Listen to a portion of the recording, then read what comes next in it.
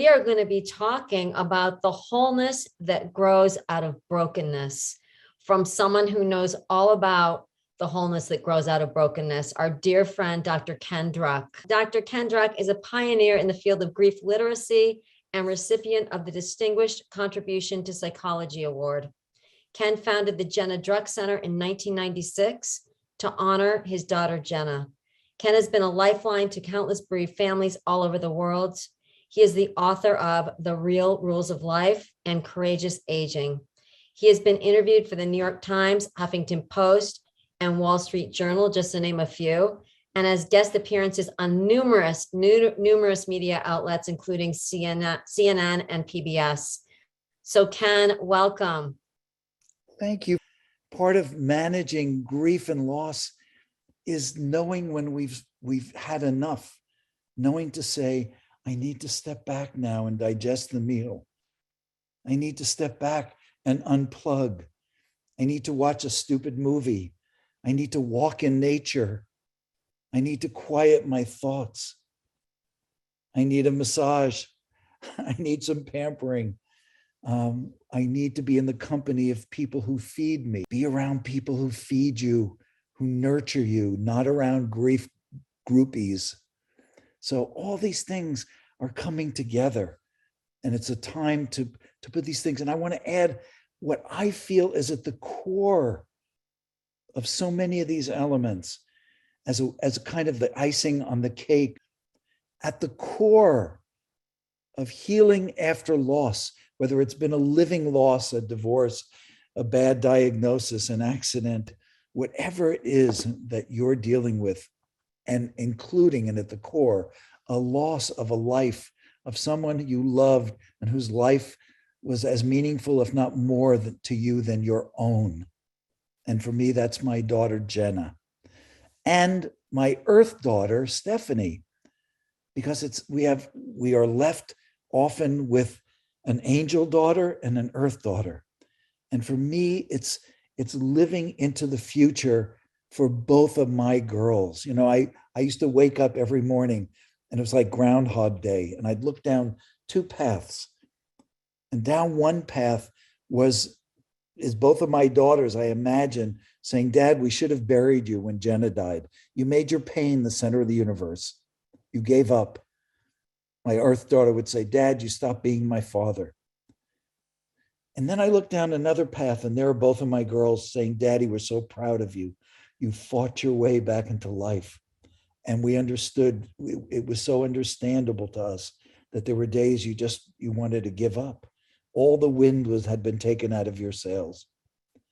But you chose to fight your way back into life and to give life new meaning. And the way I did that, I want to share with you. I want to share the core elements, and I call them the 6 honorings. How do we honor those who we have lost? Number 1 is survival. It's our own survival that is the way to honor them, that we summon the newfound strength and courage or faith and understanding and kindness to help ourselves survive, the patience. And what's at the core of that survival? Self-compassion. It's keeping our hand on our heart and our foot off of our throat. It's our hand on our heart saying to us, how could I feel any different? How could I not feel lost? How can I not feel broken? How could I not feel a choiceless amount of sorrow that I've never had to deal with before? It's compassion that embraces our brokenness and becomes the most important part of a new wholeness, a new us. The life we had has ended, and the new life that we're going to be challenged to live and to move into awaits us. But does it await us with a patient, kind, supportive, encouraging, gentle heart? Or does it await us with criticism? You know, when I meet Bereaved parents for the first time, what's the first thing that we all do? We break down and we apologize. And what do? I say, your apology is not accepted. You've honored me. You've entrusted me with your tears, with the fact that you feel you're shattered. How could you apologize? You've entrusted me with something so sacred. So self-compassion is at the core of our self-care and our survival. Survival is the first honoring, learning to take care of yourself, surrounding yourself with the right people, giving yourself movement, giving yourself quiet time, giving yourself all the elements of healing that resonate with you. The second honoring, do something good in their name. Today has been about every single person who's spoken is doing something good in the name of their beloveds. Doing something good could be anything. It could be lighting a candle. It could be saying a prayer. It could be doing something that had to do with how they died or how they lived. Whatever it is, the goodness that you do in their name is sacred. It is an honoring. The third thing, cultivate a spiritual relationship with them. So many of the speakers today have spoken about what? The love that never dies. By cultivating a spiritual relationship, does that mean that I have the answer to the universe? I can tell you with 100% certainty what life is, what death is? No, I don't have 100% certainty, but in the absence of that 100%, what do I have? I can bet my faith. I can tell you what gives me such comfort to think about, to know, and to hope that that is the true nature of the way things are. I can bet my faith. I can look at a rainbow. I can watch a sunset. I can find beauty again and find hope again. So, cultivating a spiritual relationship means not being afraid, as I do every day, to say, Jenna, I love you. Or to feel her, I love you, Daddy. Dad, you're not going to wear that shirt. You can't wear it. Get rid of that shirt. But to feel her, the presence of her love for every day of the rest of my life, and to be expressing my love. Do I have certainty?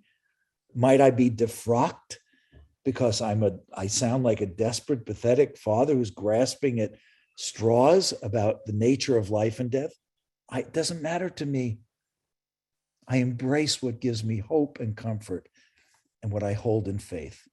The fourth honoring, to embody some element of her essence, something I want to be more of as I grow, as I aspire to become the better version of myself. That's the way I honor her. It would please her so to see me being more irreverent and less serious, as I've aspired to be, like my daughter. The fifth element, take the high road. Our trip to the bottom of pain has given us a view of compassion. When we turn on breaking news now, whether it's what's happening on the other side of the world or a family in our community, we can feel deep compassion. We know the suffering of the world. How do we use that?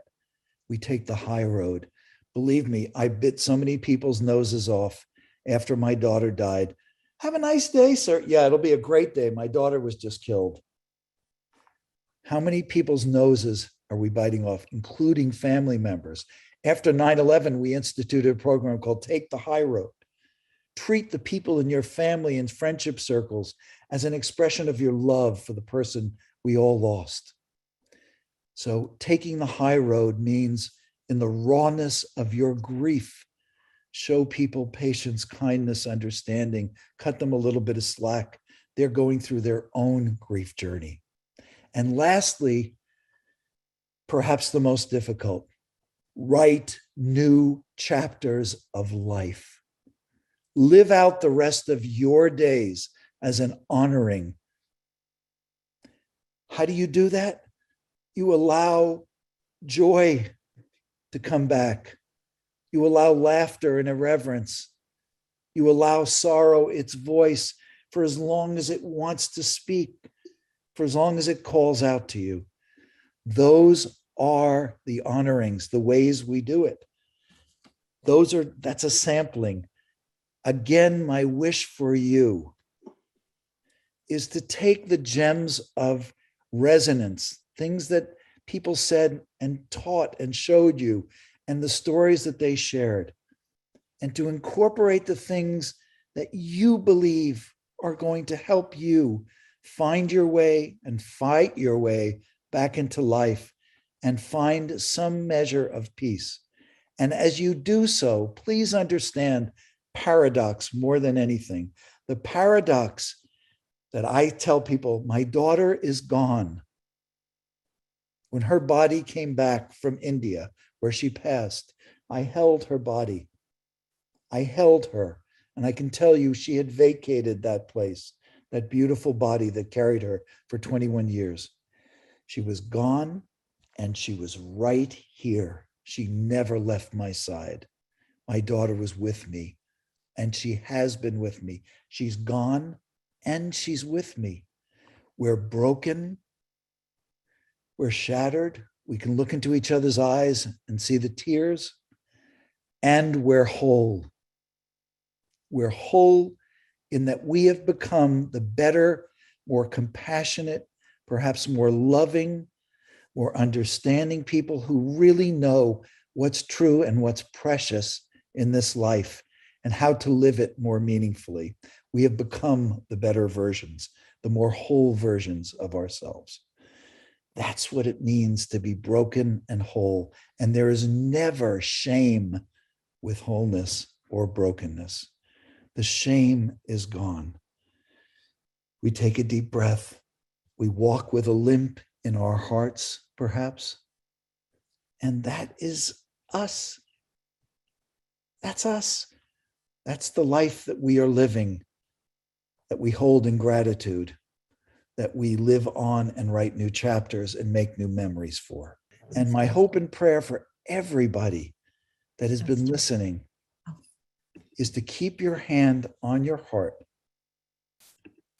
and take your foot off of your throat when you catch yourself there. Blessings. Blessings to you, Ken. You are so fabulous. We love you so much and everything you do for the world.